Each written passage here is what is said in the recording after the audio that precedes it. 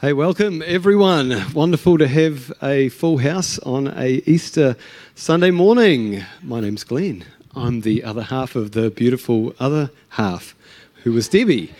And we lead the Thrive here. And it's so good to have you with us here this morning. And I love the fresh beats on our Thrive news today. So whoever put that together, thank you. Probably Liam.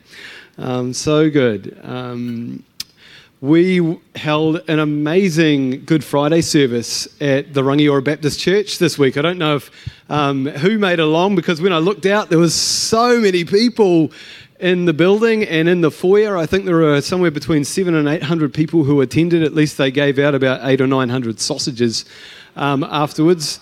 So there was a lot of people there that day, and it's just wonderful to gather together with other churches, and there is an incredible sense of unity, like-heartedness and mindedness and spiritedness in this community. I've got some really treasured relationships with other pastors in this town now, and it's just so cool to see, I think Scotty from Grace said, the church, capital C, whichever way you're looking at it, I don't know, come together and celebrate Jesus on Good Friday. So I think we'll be doing, we've definitely got a Christmas combined service this year. We'll have an Easter one next year.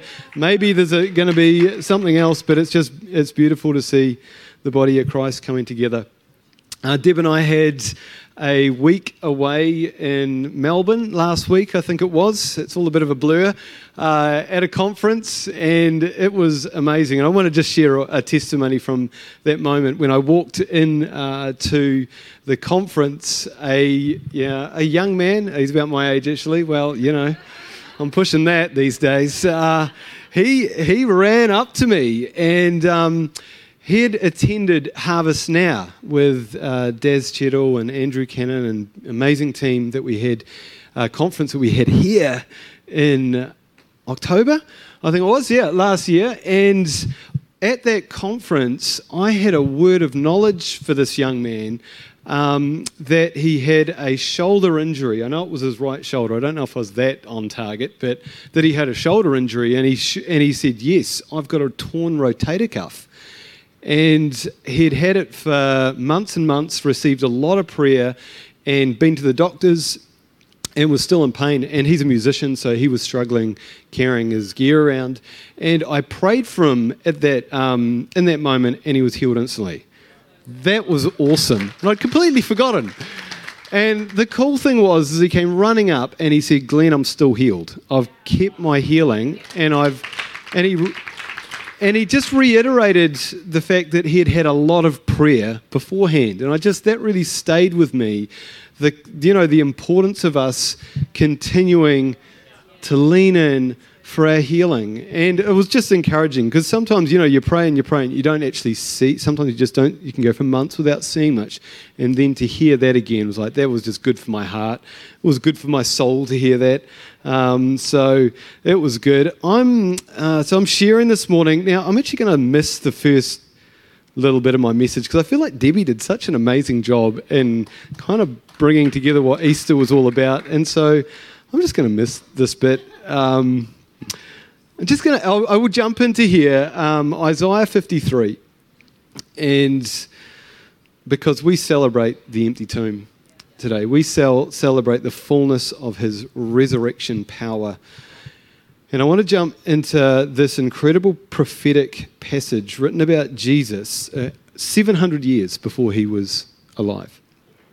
And it's actually amazing, because there's somewhere between, scholars say, about 300 and 570 Old Testament prophecies written 1,000 years before Jesus walked on the earth, about Jesus.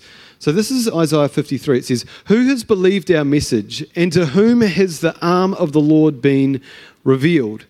He grew up before him like a tender shoot, and like a root out of dry ground. He had no majesty or beauty to attract us to him, nothing in his appearance that we should desire him. He was despised and rejected by mankind, a man of suffering and familiar with pain, like one from whom people hide their faces. He was despised and we held him in low esteem. Surely he took up our pain and bore our sufferings, yet we considered him punished by God, stricken by him and afflicted. But he was pierced for our transgressions. He was crushed for our iniquities. The punishment that brought us peace was on him, and by his wounds we are healed.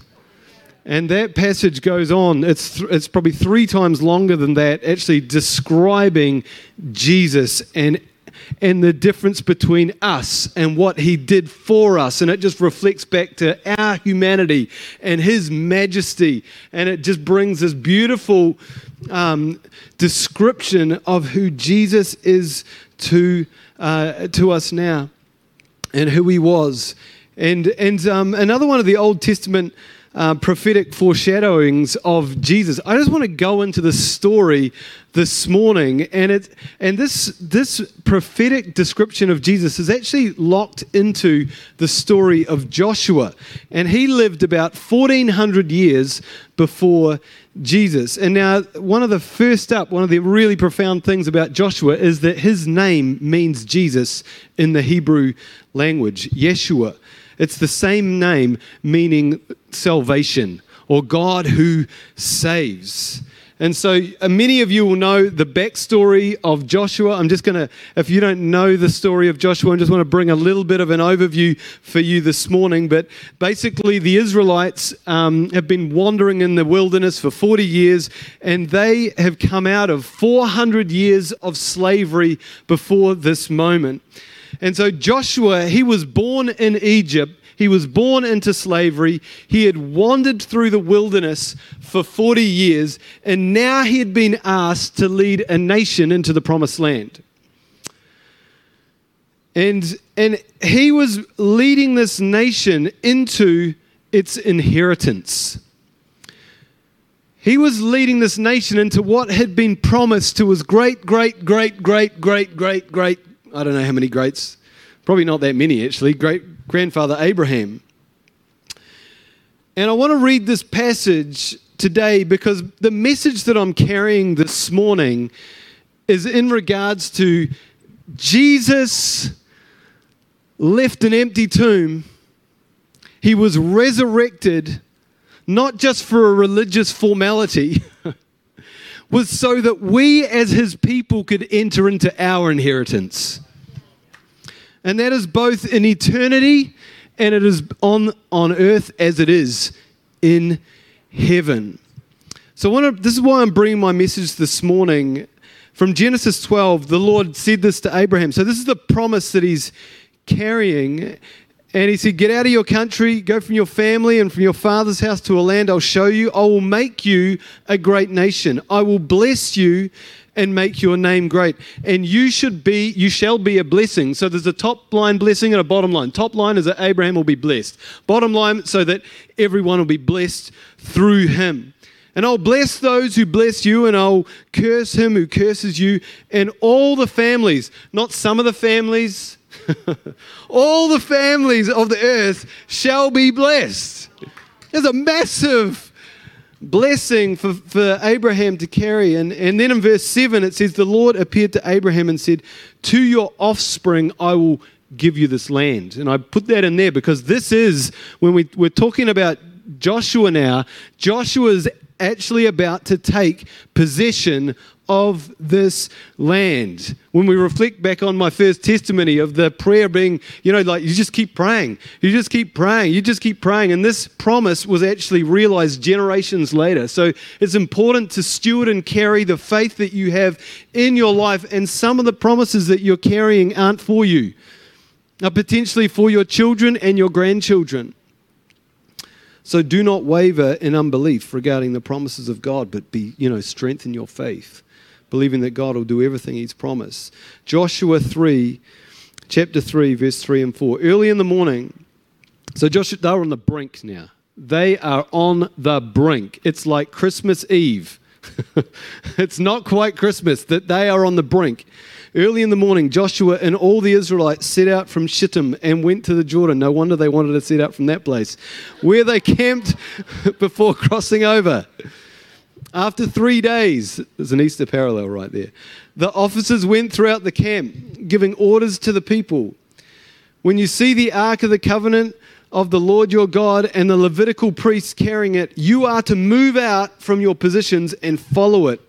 Then you will know which way to go, since you have never been this way before.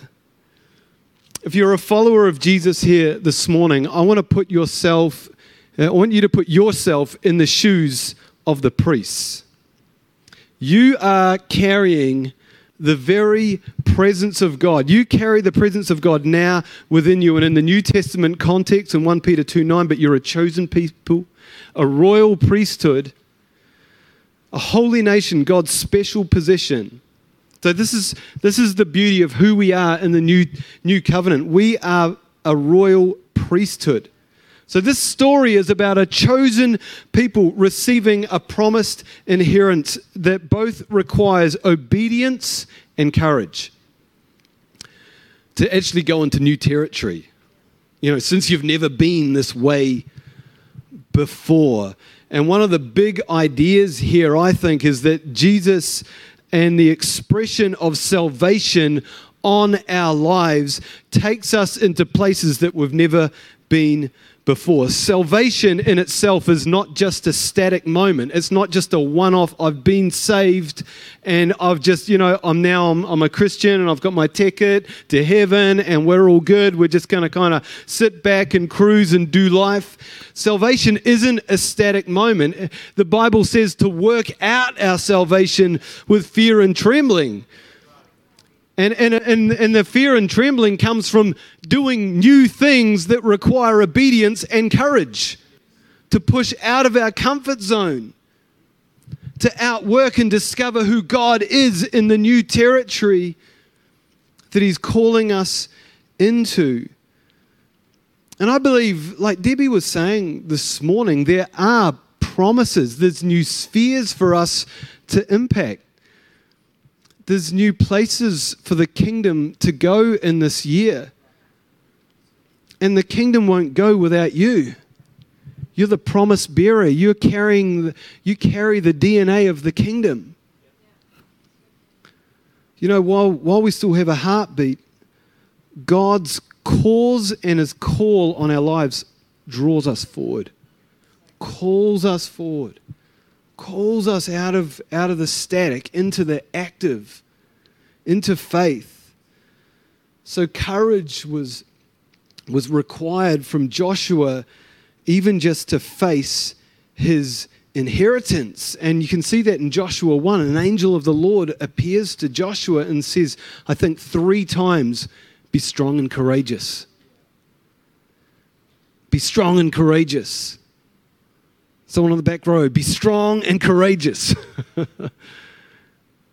Because the expansion of God's kingdom through our lives requires courage, because we have to push back on the fear that wants to intimidate us. Like, fear is real. And that's why God tells us over and over and again, and in the Bible, it's just this narrative right through, fear not, for I'm with you. Fear not, do not be afraid. God has not given you a spirit of fear, but of love and of power and of a sound mind. Like, there is a spirit of fear, but God has got a greater spirit, the spirit of love, the spirit of power, and the spirit of a sound mind. So courage is required for us to follow Jesus. Obedience is also required for us to follow Jesus. Because if we're following, He's leading. Anyway, just a thought. I used to, you've heard this before. I used to still struggle at times to hold this microphone, to stand up in front and to preach. It's a wrestle. Let me tell you, sometimes it's a wrestle. Some weeks more of a wrestle than others. And I really struggled for about 10 to 12 years with a grace to not only hold a microphone, but to actually string sentences together that made some kind of coherent sense. Like, really did. And I had this huge turmoil in my life because I knew I was called to this whole pastor deal. And so, yeah, I can be empathetic and journey with people, but another part of it was actually holding the lollipop, as Dad's called it recently. I don't want to hold this thing. I don't want to. I'm just being real. It's been real here. And I remember one day, I was 37, I think I was 37 years old. That was just over 10 years ago. And I was struggling preaching again and just to, get words out. And I came to this scripture from Galatians 2:20, and I said, I no longer live, but Christ lives in me.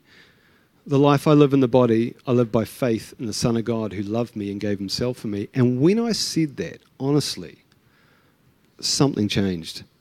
Like, I was like right here, because our stage used to be like a round weird thing. And I think I was right here, and I just felt a shift. I can't explain it. It doesn't make any logical sense. But it was like a grace came on my life that had taken me 10 years to inherit. And it everything for me, I didn't just suddenly become like, oh, but I knew there was a grace there that wasn't before. I knew there was something real that wasn't there, something tangible that empowered me, and it wasn't me. It was by his grace. And there's beautiful scripture in Hebrews 6, verse 12, with faith and perseverance, we inherit the promises. With faith and perseverance, we inherit the promises. Once again, our inheritance requires both faith and courage and perseverance, and we have to remember that the things that are promised for us aren't just for us, they're to move through us to others. They're not to build our kingdom, but to build his kingdoms. His kingdom. And our inheritance, the inheritance that he has for us, it's not determined by our timing. Can't say words again. It's determined by him and our willingness to persevere and show courage. There's about 600,000 words in the Old Testament. And that's about the number of how many warriors died in the wilderness. They just walked to death in the wilderness. I'm talking about the 40 years. Moses had brought them out of slavery, but they couldn't get the box that slavery had put them in out of them. I don't know what that was, whether it was a victim mindset or the oppression or the doubt or the unbelief and the idols, and you can read that whole passage, but there was something that they couldn't surrender to enter into the promised land. And God said, no, you can't go in there because you don't believe. But then God raised up a next generation, 20 years younger, and they weren't raised as slaves, they were raised as free people. They were raised in an environment of hope and of miracles, and they didn't have a victim mindset.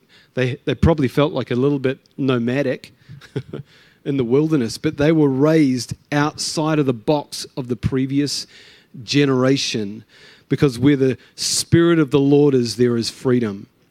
And I want to just agree for someone here right now in this moment that you do not inherit the sins of your parents or the generational box of your ancestors, whether that's in academic, whether that's in physiology, that's the word.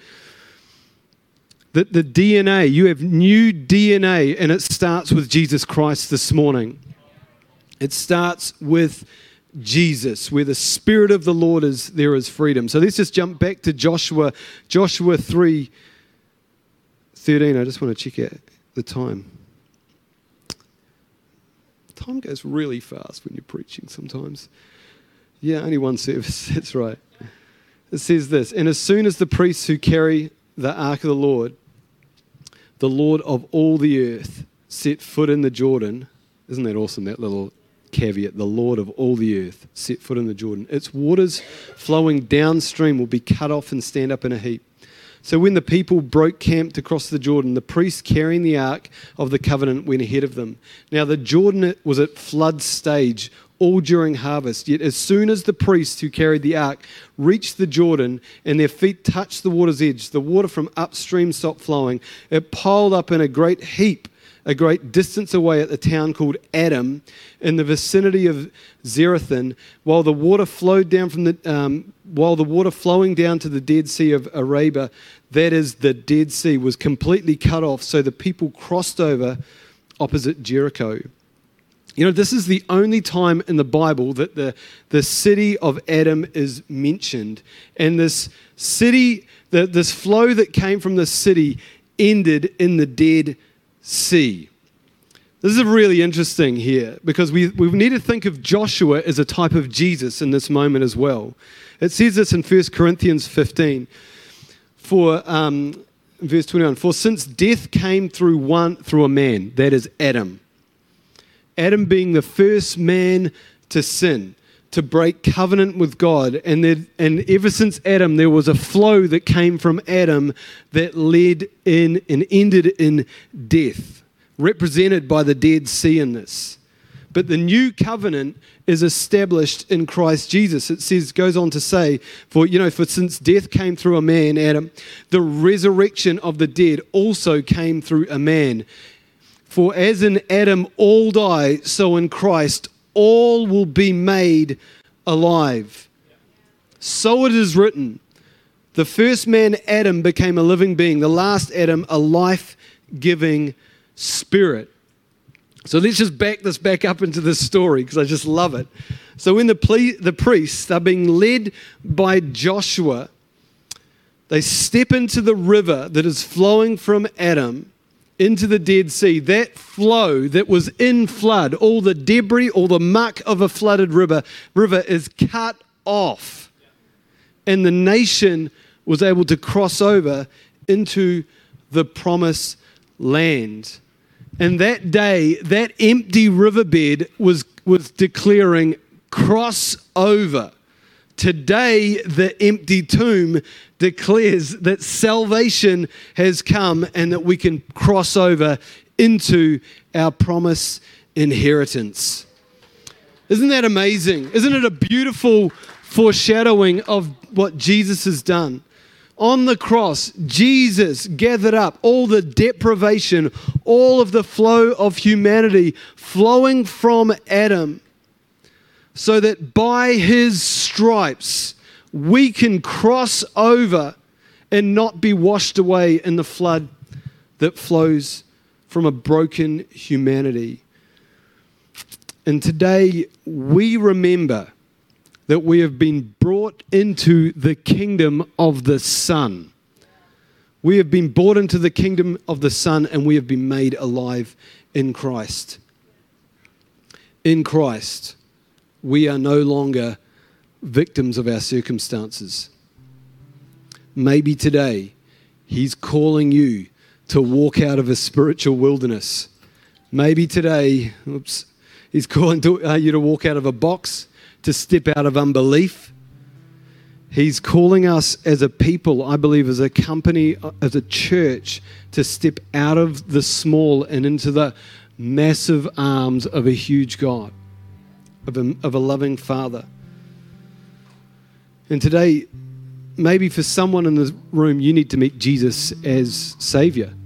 He is first our Savior. He is our Savior. He laid His life down for us, but we don't only remember Jesus as Savior at Easter. we remember him as Lord, as King. We remember him as our healer, our provider, our deliverer. He is our wonderful counselor. He is our Prince of Peace. He is El Shaddai. This is God Almighty, the God who is all sufficient and all bountiful, the source of all blessings. He is our everything. So we're going to take communion right now. You can come up and receive the elements just in this moment, and then I'll just bring us into a time of prayer and reflection as we remember Jesus' death and his resurrection today. So we've got a table up here, and I do believe there'll be a table down the back as well, a back corner there. So if you want to hop up out of your seats now.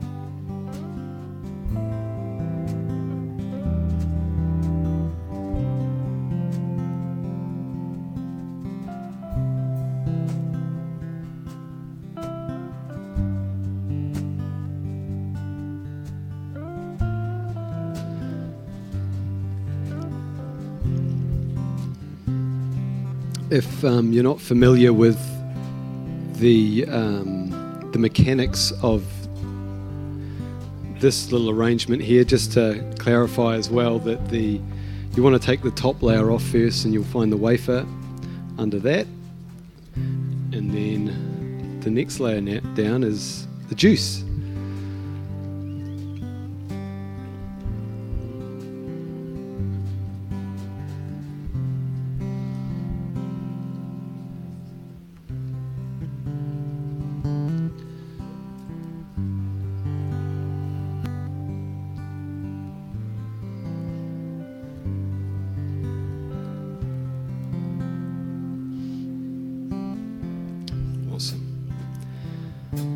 So this morning we remember Christ's body broken and his blood poured out for us. And we remember today that the bread speaks of Christ's body, in which he lived a perfect human life. And Jesus lived a life that none of us could ever achieve. He obeyed the Father's will. He always loved. He always hoped. He always believed. He always revealed the heart of the Father. And this, his body broken for us, speaks of his perfect life that was given to us. And in Isaiah 53 verse 5, I read this morning, the punishment that brought us peace was upon him, and by his wounds we are healed. In Luke 22 verse 20, Jesus took the cup, saying, this cup is the new covenant in my blood, which is poured out for you. His blood was shed that we might die to sin. This cup is the blood of the new covenant. And Jesus came and he stopped that river of death that flowed from Adam. So as you take the cup today, don't take this sin conscious. He bore your sin on the cross. There is no condemnation for those who are in Christ Jesus. On the cross, Jesus had the last word. He said, "It is finished." It is finished. That sin was finished. Today he's saying, it is finished over your life. And maybe you're feeling incomplete today, but the fullness of God's promises for your life were finished on the cross. It is finished. He has done enough for you. And I love this scripture from Colossians 3 verse 3. I could not bring it this morning. It says, "For you died, and your life is now hidden with Christ in God." We're hidden in Christ this morning. And if you haven't taken communion yet, you can do that right now in this moment.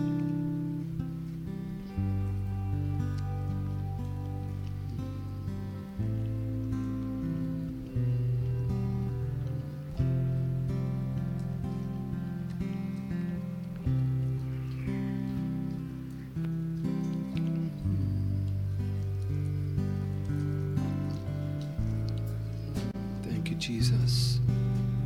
Let me just pray.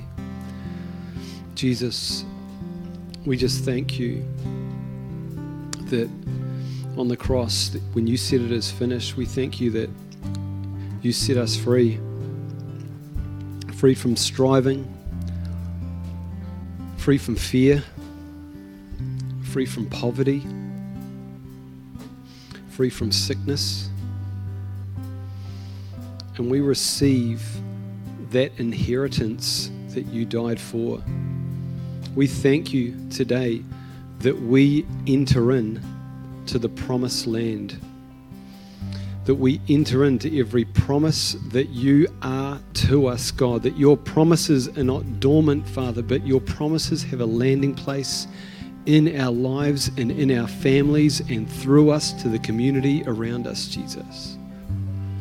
We honor you and we give you praise and we worship you today, Jesus. Can we all just stand? We're just going to finish with a beautiful name. Just before we do that, though, if you're here today and you don't know Jesus Christ, I remember I said that first of all, he's our Savior. And that Jesus tells this beautiful story of the son that ran away from his dad but came home to his dad, and his dad was waiting for him. And Jesus is bringing this new kind of revelation that God is like a father. He's not a distant Lord with a big white beard sitting on a rocking chair somewhere in heaven, but he's actually like a loving father he is a loving father, he is a loving father and is present and willing to receive us as his wearers. Like, how good is our God?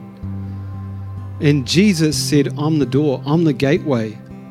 No one can come to the Father except through me. And so Jesus offers us today, everyone in this room, not religion, but he offers us grace. The Bible says that it's by grace that we're saved through faith. It requires a step of faith from us to receive his amazing grace. And maybe you're here today and you you don't know the salvation of Jesus Christ. You're not walking in a relationship with Jesus, or you've walked out of a relationship with Jesus. And today is a day to come into the Father's arms. Come on, today is a good day for someone here. Really good day for someone to meet Jesus, perhaps for the first time. So just right now, just with every eye closed, just in this place, if your heart is racing and you know that that's the Holy Spirit, by the way. His presence is here. And He's drawing you. He's drawing you. He's drawing you to Jesus today.